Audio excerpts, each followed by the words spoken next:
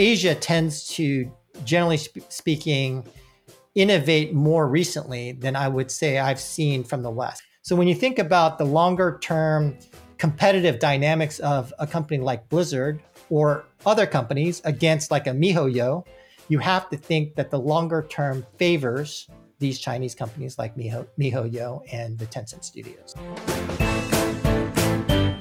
Hi everyone, it's Yuval Pasov, your host of Game On Asia, a podcast about the mobile gaming ecosystem in Asia. So what will you learn today? You'll learn why opening an office in India can actually be a competitive advantage, and it's not all about costs. How can you compete with big gaming companies in China? Why shooters games are number one in the US and RPG games are number one in the East. And finally, why understanding the culture of each country can improve your gameplay and the monetization of your game. In case you missed our previous episode, make sure to check them and discover the gaming markets in the region, including China, Japan, Korea, India, Vietnam, Australia, and Indonesia. Enjoy the episode and make sure to subscribe and check our website gameonasia.net. Enjoy the episode.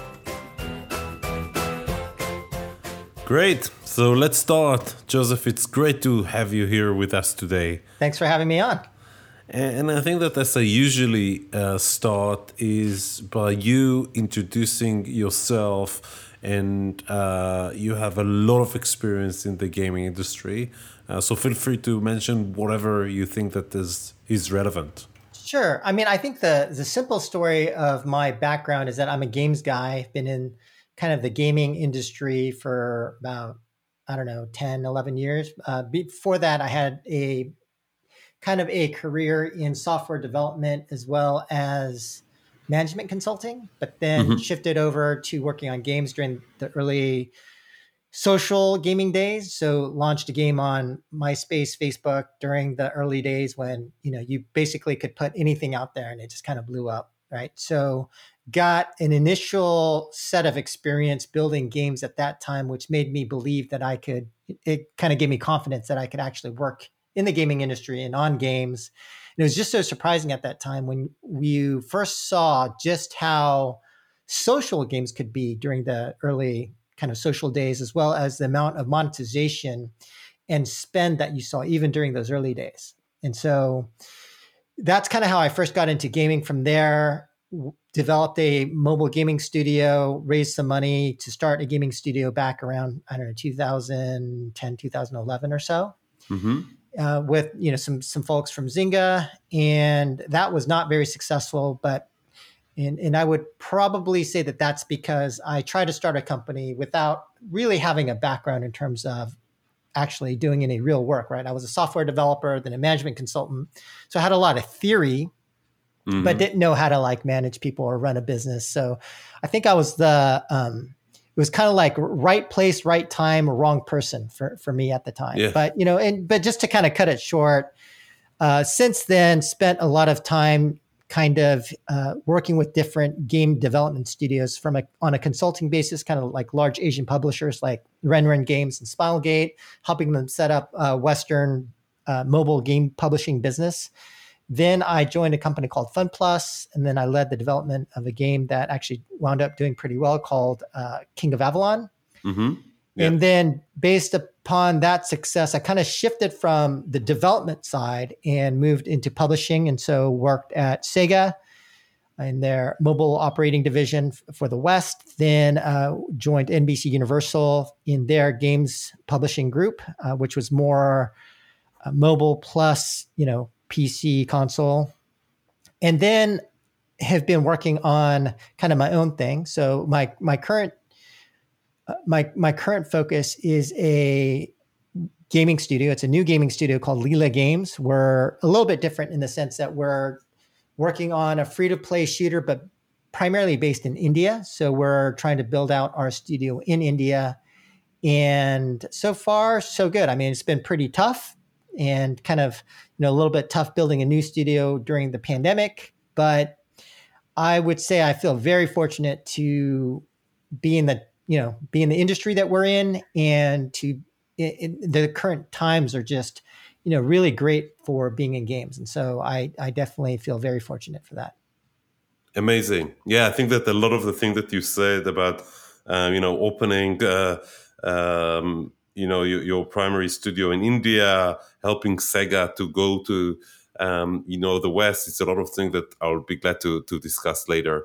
And if I'm moving on, looking at the pandemic, how did it actually impact your company? Yeah, I mean, I think when you're starting a new company, the ability to communicate and be able to convey culture, values, principles across Zoom meetings and things like that is not great, right? And so I think we actually probably do a little bit of a better job than other companies in terms of communicating different things, having presentations about our culture and communicating in general, but it doesn't there's nothing like being right there in person. And when people can actually see what your work ethic is like, when you can discuss in real time on a board with people about different topics, it's definitely a much higher fidelity experience and higher fidelity form of communicating things, especially when they are potentially intangible concepts like work styles, culture, and things of that nature. And that's just something I just don't think is as efficient through remote work and through video conference calls and things like that. And you just mentioned that you're doing things that maybe a little bit better than what you see in the market. What do you do just to learn from that? Sure. Yeah. Well, I think that one, we're very direct, right, in terms of our communication. And this is one of the statements I'll make, and then CEOs from other companies or execs will basically roll their eyes at me. Oh yeah, we're direct too. Yeah, we have direct communication in our company. It's like bullshit. No, you don't. But I would say that it's kind of simple things, but I would say it's harder to have. Well, first of all, I think there needs to be efficient forms of communication, right? And so one of the things that we do is we keep a set of daily work notes. And so in a shared doc, everyone kind of writes down the things that they're working on, what they accomplished, problems that they've that they encounter on a daily basis, right? And that way, people can quickly scan through what other people are working on, and the ability to reduce meetings is eliminated. You have a much better ability to reduce meetings and communication overhead through things like that, through some of the tools that we use, as well as the fact that we're really communicating a lot about our culture on probably a higher cadence. So we have a weekly all hands meeting where we have our co-founders or somebody's every week we'll present on some topic to really reinforce the messaging behind our culture, for example.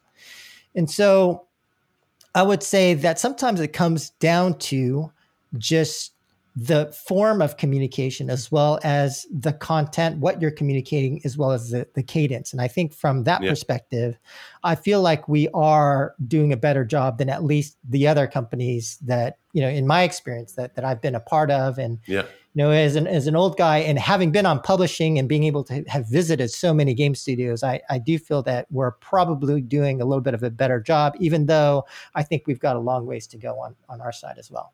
Yeah, I love it. Having one doc and just getting the people to write what they're doing.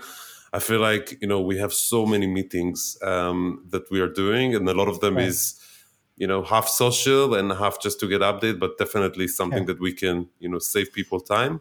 Yeah. And I think that what you said, the all hands, it's probably, from Google, that's something that's quite amazing. That's still Larry and Sergey and now Sundar for, every week they're doing this all hands, even that we are like a huge company. So that's definitely something that create a culture. Moving on to India, you just had a great virtual conference that you organized, looking at like product investments, and my question is divided into one. as what you mentioned before, why you actually decided to open an office in India when you are in the US, and maybe relevant to this is, what is so interesting in India for the gaming ecosystem. Right. So this actually really comes down to a concept that I call structural advantage. And what I mean by that is this notion that as an organization, and actually this kind of even goes back to a concept that Jeff Bezos has talked about when he talked about Amazon, which is that he does not like operating on a level playing field with competition, for example. And so, and while I personally don't really think about competition on the micro, in other words, like I don't really concern myself with specific competitors or specific companies that may be in the same ecosystem or competing in the same genre as our company. Mm-hmm. I do spend a lot of time thinking about our company on the macro, right? So basically from a high level perspective, structurally, how are we oriented in a way that will give us long-term competitive, sustainable competitive advantage? And so when I think about us as a gaming studio, there's different lenses by which people look at companies. And I think the typical, like if you're talking to a supply chain manager or somebody in operations or a typical game industry exec, they're going to say, well, we operate based upon people, process, technology. That's, it's a very common framework that a lot of execs think about. But the way that I think about competition, again, on the macro, is really around how do we fundamentally have competitive advantage over other companies? And so when you think about, for example, a lot of the Chinese companies now, whether it's, some of the Tencent studios like Timi or Quantum, and their ability to have a cost structure advantage as well as IP advantage, as well as, their ability to have aggregated expertise at scale against, really, really complicated games, and then to leverage that technology. Then when you think about, how will a Western gaming company like Blizzard, compete against one of these Chinese studios that can develop for so much lower cost, that, now with frameworks like Unreal and Unity out there, that has lowered the technology advantage, and and the fact that they have a much harder working culture over there, right? And so when you think about the longer term competitive dynamics of a company like Blizzard or other companies against like a MiHoYo, you have to think that the longer term favors these Chinese companies like MiHoYo and the Tencent studios. And so that's kind of the way in which I think about India. So for India, if we're going there, I've never been to Bangalore. Yeah, that's where our headquarters is going to be. Yeah. I mean, and so we're very thoughtful in terms of like, well, how do we get advantage? And then, part of what we have is we have a fundamental dedication to trying to do whatever it takes to be successful. And so I actually don't give a fuck, what Bangalore is like, but we know that if we're there, we'll have access to talent, we'll have the ability to hire the kind of people that we need to hire to be successful, and that we will also have structural advantage. I mean, some of it comes from cost, and some of it comes from the fact that, we have a smart, dedicated labor force out there, and some other factors in terms of some of the things that are starting to converge and starting to happen in India. So just touching on that, what did you see? Because, cost, we understand, it's something that I see also. Lots of hubs of, different companies are based in Bangalore and in India. Mm-hmm. What do you see that it's giving you this competitive advantage that you're saying in regards to gaming? And maybe broaden that is more about like what's interesting in gaming in India. Yeah, I mean, ultimately, I think it's always going to come down to people, right? It's going to come down to, are you able to hire and train potential superstars that basically are the type of employees that can really move the needle against success for a game product. Mm-hmm. And when you think about, like, I've been negative on San Francisco for a very long time. And, you just can't retain talent in San Francisco. It's dramatically higher cost. And because of the dynamics of the San Francisco Bay Area, people want to start a family. They want to buy a house. So if they get a, offer for 10% higher salary, well, it's like, well, they're just going to do it. They're going to jump. I like your company, but yeah. And now you're also competing against Google and Facebook and Dropbox and all these other companies that are vying for, because, free to play translates very well to many other industries. Yeah. So I would say that when we look at India, though, India's tough, right? Like, not a lot of game companies want to be in India. And a lot of the companies that are there, whether it's Zynga or Glue or companies like that, they're largely, the games that they're operating are largely like the maintenance titles that are on decline in a live operating mode, right? And so I think the ability for us on a comparative basis to be able to build a studio in which, I fundamentally think that we're really going to be able to dramatically improve the skill set of the employees that we are able to hire in India. And when you think from a comparative basis, what our company will be able to offer in terms of new game development, in terms of training and things of that nature, as well as opportunity and compensation, I think what we have in India is a dramatically higher value proposition for employees that are looking at opportunities relative to, say, if we were to set up shop in like the San Francisco Bay Area. Okay. So you mean like it's more about the people, and as you say, the talent, it's something that you would need to build and work with them, because probably, let's say, game design or think that, maybe programming, yes, it's something that you'll be able to recruit, but more into like game design, I'm not sure like how many, talents you will have around game design, for example. Yeah. Well, and I mean, I think fortunately, I would say that, one of our co-founders is a game designer, and he's teaching his methods to his design team. Okay. But he's from India. No, he's actually Okay. He worked on King of Avalon at FunPlus with me. He was one of the lead game designers at Machine Zone and things like that. So we're taking some of those best practices from working on those games and bringing it to India and training the folks that work with us. And so I think that, so for us, that's what we see the ability to hire smart, hungry people that really, really have a strong desire to learn and to become the best at their craft. And so what we're looking for employees that have a lot of potential and that have a desire to really be essentially craftsmen, right? The Japanese called kensai, basically, masters at what they do. And so that's what we're looking for. And it's easier and more trainable, we believe, in India than in other locations. Okay, great. Thank you for that. I think that the other thing that you mentioned about China and, how do you compete with China in terms of, in the past we thought that China is, they will do their games, but it will stay in China. But now when we look globally, all the top grossing are coming from China. How they are looking at, developing a game. Can be a studio of, I don't know, 500, 600 people working, many hours on one game. Yeah. How do you think that's going to evolve, and how is like the West is going to, as you gave an example about Blizzard, is going to compete with that, or just like do the the adaptation to compete with this?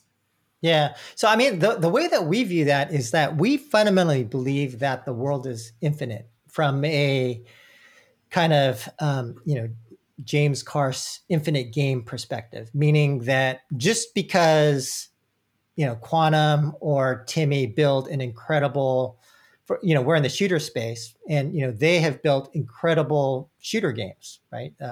Call of Duty Mobile, PUBG, and they're working on other games. What I would say is that if we were to try to compete strength on strength, then one, we would be at a competitive disadvantage, right? Yeah. So our let's say our 15 guys currently, although we're scaling pretty quickly, but our 15 guys against the 300 300 guys in Beijing or Shanghai, and the fact that they have a lot of existing tech and they have IP and they have blah blah blah blah blah, right? Yeah. So why? And then what are we going to add? What are we adding to the world that's valuable by going strength on strength, making the same product that they're making? Mm-hmm. So the way to compete is to understand what we are good at and to play to our strengths, right? And so I think that we come from a kind of a different perspective, having launched #1 top grossing games from a different genre, from the 4X March of Battle genre, and from taking some of the characteristics that are inherent within that genre and trying to bring those characteristics to the shooter market. And so for us, it's about how do we create a different kind of a product, because I talk about with my team, I talk about ice cream a lot and different flavors of ice cream. But if there's vanilla and 5 different flavors of vanilla, why would I want to make another flavor of vanilla ice Another cream? vanilla, yeah. We're chocolate. You know what I mean? We're chocolate. We want to make something different. And I think the world is hungry for different kinds of experiences. I don't think that there necessarily needs to be just vanilla ice cream. And so for us, what we're trying to do is we're trying to build a differentiated product that hopefully people will really, really love and that elicits very strong emotions in our players. Because for us, that's kind of like the ultimate ambition behind the kind of product that we want to build are ones in which induce strong emotions. Great. Okay, so not another vanilla. Go for the chocolate. go for the other flavors, and as I said before, you interviewed quite a lot of people. Quite a lot of people from the gaming industry. Anything that you see now that you would say, I don't want to use the word trends, but let's use trends in terms of like the new things that are different that you see that coming. Not specifically from Asia, but globally, because you said it's an infinite world. I don't think that we can separate that. Sure. I mean, I think there's certain trends that are happening. I mean, one, I think we're seeing a lot of innovation, especially from China and Japan, right? We're seeing different kinds of games, a lot of hybridization. In the 4X category, we're seeing a lot of hybrid types of games. In Merge, we're starting to see various types of hybrid mechanics that are occurring. I would say that one thing happening in Asia is just increasing focus on cross-platform, and I think with the success of MiHoYo, we'll probably see more of that. And I do think that what we'll start to see, especially from China, is their ability to gain greater market share in the cross, in the console and PC market as they kind of figure out, how to develop products for that market.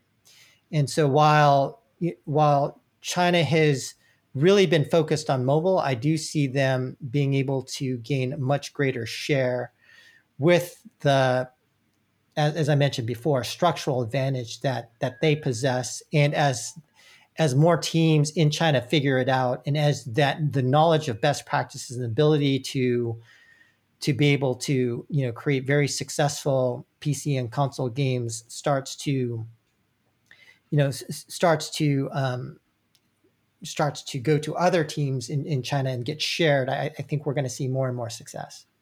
So can you tell me a little bit more about that? So it will be like a mobile game that will the user or the player will be able to expand to continue to play on a PC or on a console? Well, no, I think it's more just like, I remember, there's a book called Atomic Habits that talks about how nobody thought I forgot, it was like the 6-minute mile or something like that nobody could do a 6-minute mile. And then as soon as the first guy did it, within 6 months or whatever, then everyone started breaking the 6-minute mile, right? And I think in a similar fashion, a lot of Chinese game studios that realize the success of MiHoYo and realize, okay, here is a model of success in terms of scale, production value, going after markets in which, for example, you just have to look at the Nintendo catalog and see where Nintendo is not going to follow, build a high production game against some of those models, and then all of a sudden you can have a really highly monetizing game product. And so we're starting to see, other companies like Game Science trying to do the same thing with Black Myth Wukong and things like that. I just think that one trend will be the emergence of game studios at scale addressing that kind of console PC market, and in much more successful ways than potentially Western peers, because they don't, the Chinese don't have the same kind of hangups that a lot of the Western, that really limit and hamper Western game studios who have like a aversion to free-to-play game mechanics. And so when we're talking about how the free-to-play monetization and gaming model is really becoming, a bigger and bigger part of the console and PC market, I just think that China is going to be able to capitalize on that much more strongly than the existing incumbents here in the West. Okay, and actually going to use their experience and just develop and kind of expand to this console and PC market. Yeah, like you're going to have teams that figure it out, and then some people from those teams are going to jump over to form new studios, and then they're going to get funded, and then because investors see the big success of MiHoYo and other companies, they're going to then be willing to fund those companies, and it's a virtuous cycle that I think longer term suggests that China is going to become, a major player in that space, and we're going to see the decline of the West. Okay, that's great. And I think that when you mentioned before innovation coming from China and Japan, can you tell me a little bit more about the innovation that you see in Japan as a market that a lot of the time been super closed? Yeah. Well, I mean, I think Japan's always been innovative, right? I mean, they basically created Gacha Fusion. They've got all sorts of really interesting and crazy type of games. Like, I don't know if you've seen Uma Musume Pretty Derby, where it's like no. they've got specific genres like the idol, not IDLE, IDOL, like the idols where you're like training idols, but and Uma Musume is a game where it's kind of like young girls, but half human, half horse, and they're racing in like a horse derby, and it's making tons of money. But like they tend to, I would say, Asia tends to, generally speaking, innovate more recently than I would say I've seen from the West. Like in Western markets, we're not seeing new types of gameplay or things like that recently anyway. I mean, before we'd see, a lot of mods come out that, became PUBG, that became, we saw a lot of innovation. I'm seeing less of it, but, that's just my anecdotal take on what's happening based upon some of the games that I've been looking at. So again, for people that doesn't have a lot of knowledge, and maybe it's kind of like the first time that they exposed to the the Japanese gaming market, what will be kind of like a few things that you would find like super interesting? So you mentioned a few, but anything like else besides those games? I mean, I think there's a lot. Like I don't closely follow the Japanese market, but when I did see Uma Musume, looked at the revenue, kind of checked out the videos, and I'm just like, what is this game? It's crazy. And I do know of the idol market. I don't play those idol games, but I know there are specific subgenres in Japan that don't seem to exist outside of Japan. And so, for me, maybe it seems innovative to me because it's just very strange to me, the kinds of games that are doing well there. But I think that we can't argue that there, a lot of the basis behind free to play in terms of monetization techniques and things like that were originated from Japan. Yeah. And I think that, I had conversation with a person in South Korea, and one of the things that they mentioned about webtoons, and about all the things that coming out of this content, a Netflix show, but then a lot Yeah. of games, and it's quite amazing that it's another thing that Korea, done in Korea, but now being going global. So Yeah. yeah, sorry, you wanted to say something? Oh no, I would say, the one other thing I would probably recommend is to really think about, like, in terms of if you're trying to understand differences in terms of games in those gaming markets, to not only think in terms of, well, I would say to think about it on a very fundamental basis. And so, like, for example, I wrote a post in so I have a newsletter called Game Makers, and Mm-hmm. one of the things that I wrote Highly, about is highly called, recommended. I'm oh, thank you. subscribed. Yeah. Right. Is like designing for emotion, right? And one of the things that I talk about in that specific post is that there is this view that the Japanese have about user needs, that basically when you think about a game, that a game is a manifestation of a specific human desire or need, right? Mm-hmm. And so, for example, you may have a need to uh, show progress. You may have like certain desires that you have, and so if you see somebody playing a lot of, let's say, a simple match 3 game, it may be because that game allows them to complete and show progress in a way in which they don't see, or they don't in real life, right? And it may be that, let's say, the 35-year-old Walmart worker who had big dreams of doing huge things in their life when they were young, now feels like maybe they aren't that powerful. Their life isn't that great. But in this game, they are Baldar 59 and 10,000 people know who you are, and you are the leader of this alliance. You know what I mean? And so it's like, and so just thinking back in terms of, and by the way, I don't think it's an accident that shooters are generally the number one genre in the West, and RPGs are the number one genre in countries like Japan.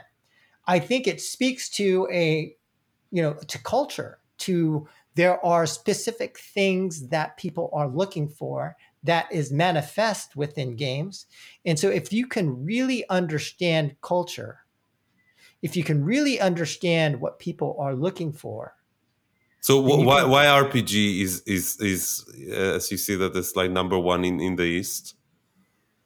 Well, I mean, I'll let people draw their own conclusions, but when you think about, a highly, structured conformist society in which everyone's kind of, very similar, in like the ability to have individualism, the ability to feel powerful in a world where, where you're kind of being told to do everything, right?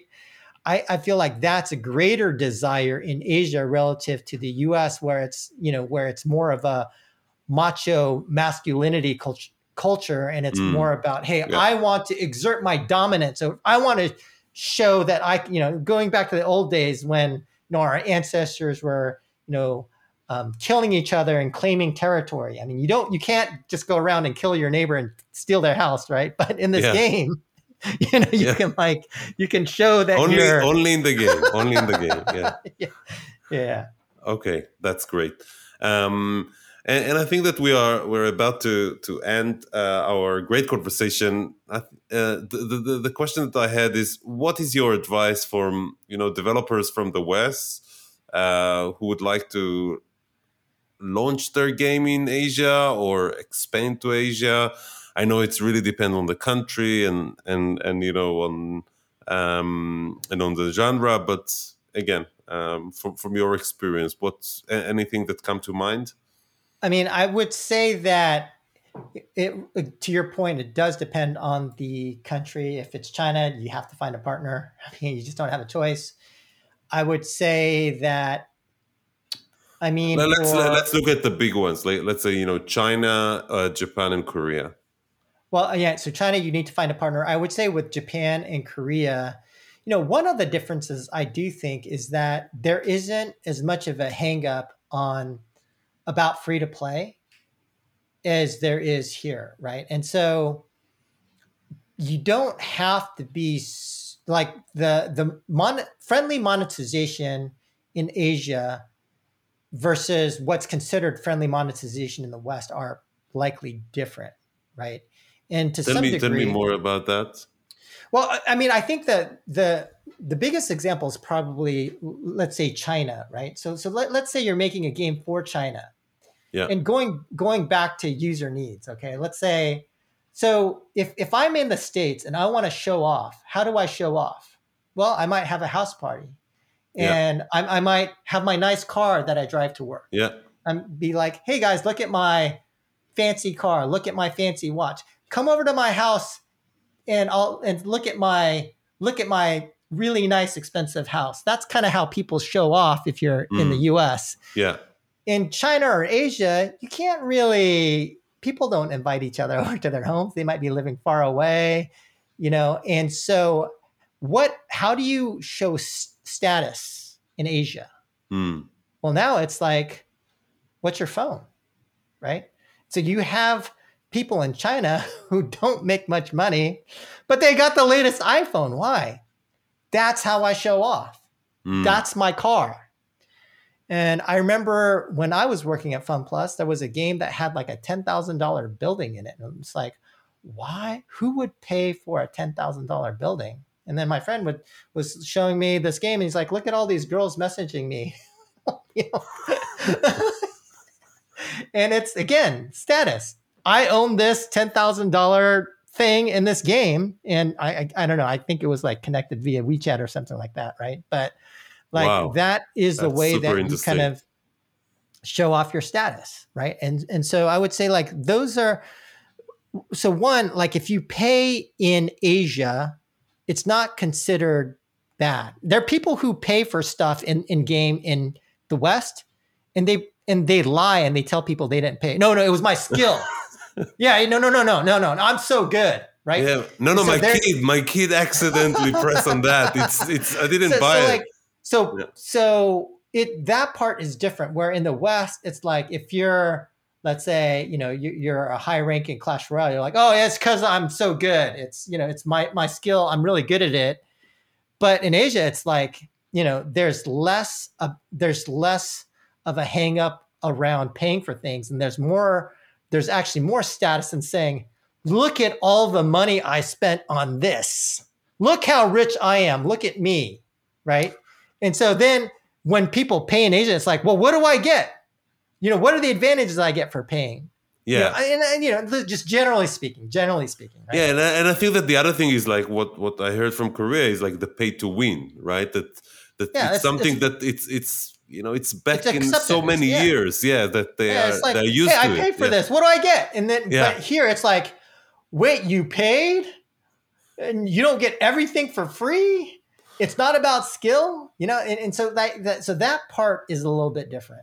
So if I'm a Western developer, how do I approach that in a way that it sounds like it's a whole mechanic of the game that needs to be changed in order for the game to work in this country? Yeah, I would say the way in which you monetize games, theoretically, I mean, there's like, I mean, I think the counterexample would be, I would say Supercell games tend to do well in Asia and in the West. Mm-hmm. But I would say, like, as a general principle, that the pay to win mentality is much more accepted in Asia, in that you don't have to be as fair to play there as you may have to here. And it also depends on genre too, right? Like in shooters, a lot of the shooter guys really, really expect fair to play rather than pay to win. And if it's like pay to win, it's like, oh, fuck this game. It's a pay to win game. Uninstall. Yeah. Okay. So it's more about like thinking about the monetization model that need to be adapted to the markets. Right. Well, I would say like understand the more you understand the culture, the more you will be able to understand the gameplay, the user needs, how you monetize, all that stuff is better the more that you fundamentally understand the people and the culture of a country. Yeah. So definitely culture is super important, specifically in Asia. Moving on to something that everyone is talking about, the metaverse. It would be great to get your point of view and if there is any specific things in Asia. Yeah, I think for me, I would like to learn about the metaverse too, because I Okay. think that what I'm hearing doesn't sound very real. You know what I mean? Like everything I read, when you kind of dig more deeply into what's being written about the metaverse, I Well, mean, it what's kind seems of like your TLDR on metaverse for someone that never heard about that? I think that what we're starting to see are various operating models for the metaverse start to appear, Hmm. but it's really not clear what the metaverse will become, right? And so, as an example, so what do I mean by that? Well, what I mean is that if you were to talk to Epic or Roblox, their version of the metaverse seems to be converging around this notion of shared user experiences, right? And so you go into Roblox, you go into Fortnite, and there is a concert, or they put in a school, or they put something where they create a shared experience for people. And so that's what it seems like from a Epic and Roblox perspective, what the metaverse means. Now, Mm. there's the Neil Stephenson, kind of Ready Player One model, which seems way far out, but it does seem like if any, the closest company to doing something like that seems to be Facebook. And, I know Zuck has talked about his version of the metaverse, which still seems very abstract, but seems like it's oriented around some type of VR experience or having an experience where you're inside of something and are able to interact with different things. And so that's another version of the metaverse that seems a little further off. And then if you talk to the blockchain guys and the crypto guys are saying, well, the metaverse for them is more of a transactional layer, right? Mm. Meaning that regardless of the specific, like whether you're in VR or whether you're on a website, that's just a GUI. So for them, metaverse is a GUI to an underlying transactional layer, enabled by the blockchain that enables you to tie something in a virtual world to a real world physical thing or some Mm. kind of digital asset, right? And so that's another version of the metaverse. And so I think that for me, I guess I don't know what model of the metaverse ultimately wins out. But I think that a lot of what I hear about the metaverse seems to be a lot of more intellectual speculation Mm. and just Okay. kind of, little smoke and mirrors rather than because basically what I see when it comes to the metaverse are smart people who are able to speak in very complicated and abstract ways that have the form of substance, but without actual substance of what the metaverse is. if you Yeah. know what I'm saying, right? Yeah. And so you can kind of tap dance around and say the metaverse, there's this metaverse thing, da da da da da, but then it's like then you're always still waiting to see, well, what does that actually mean? What are all these words that are Yeah. being talked about? All Yeah. this intellectualism, what does that mean? And so when you boil it all down, for me, it's like, well, it's a VR thing where you're kind of doing stuff. It's a shared experience or it's a transactional layer. Yeah. And that's kind of how I think about it. And I don't know which one wins, but I would say that that's how I view the metaverse. It's right now there seems to be three models. Mm. Probably Okay. actually there's probably a few more models, but it's to be determined. But it does for me seem to be further off Yeah. because a lot of the short term stuff just seems to be a lot of intellectualizing, right? Yeah, I cannot see that it's much more clear now, but I can definitely say that I have much more knowledge and just adding to like how complicated it is, and in the Yeah. same time how real it is. But this is the metaverse, right? It cannot be real. But yeah, so um, and the last question that I have, if you could have a time machine and you Yeah. can go back in time when you started your career, what advice will you give yourself? I mean, I would probably just say you know, just enjoy the journey, right? I mean, I think I had a mentor many years ago who kind of described life to me in these terms. He said, life is really all about opportunities, decisions, and experiences. And if you kind of think about it in those terms, I think you kind of relax sometimes about the things that happen in your life, right? Because basically you can think about it in those terms. And so, I would say that I would probably advise myself not to worry so much about the future and just kind of enjoy the experiences that you do have in your life, right? Because life's pretty short. But then when you say opportunities, it's might be you might be nervous that you will miss an opportunity.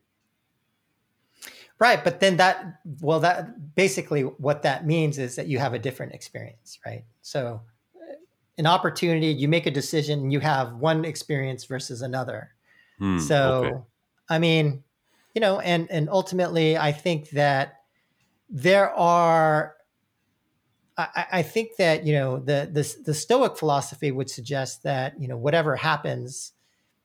And so the only thing that you can really control is how you interpret and deal with the circumstances and situations that occur in your life. So, yeah. Okay. Basically. Yeah, we ended up. It's like in a very heavy, but I think that it's a good good advice, and I hope that we all manage to enjoy from the experience and the journey, and not just like with any little things that coming into our life will just like make us like for a few days like what happened and so on, but then when we look back we look like it's it was nothing. But Joseph, thank you very much. It was such a pleasure. I really enjoyed, learned a lot. Thank you very much for spending the last 55 minutes with us. No worries. Thank you so much for listening to the episode today.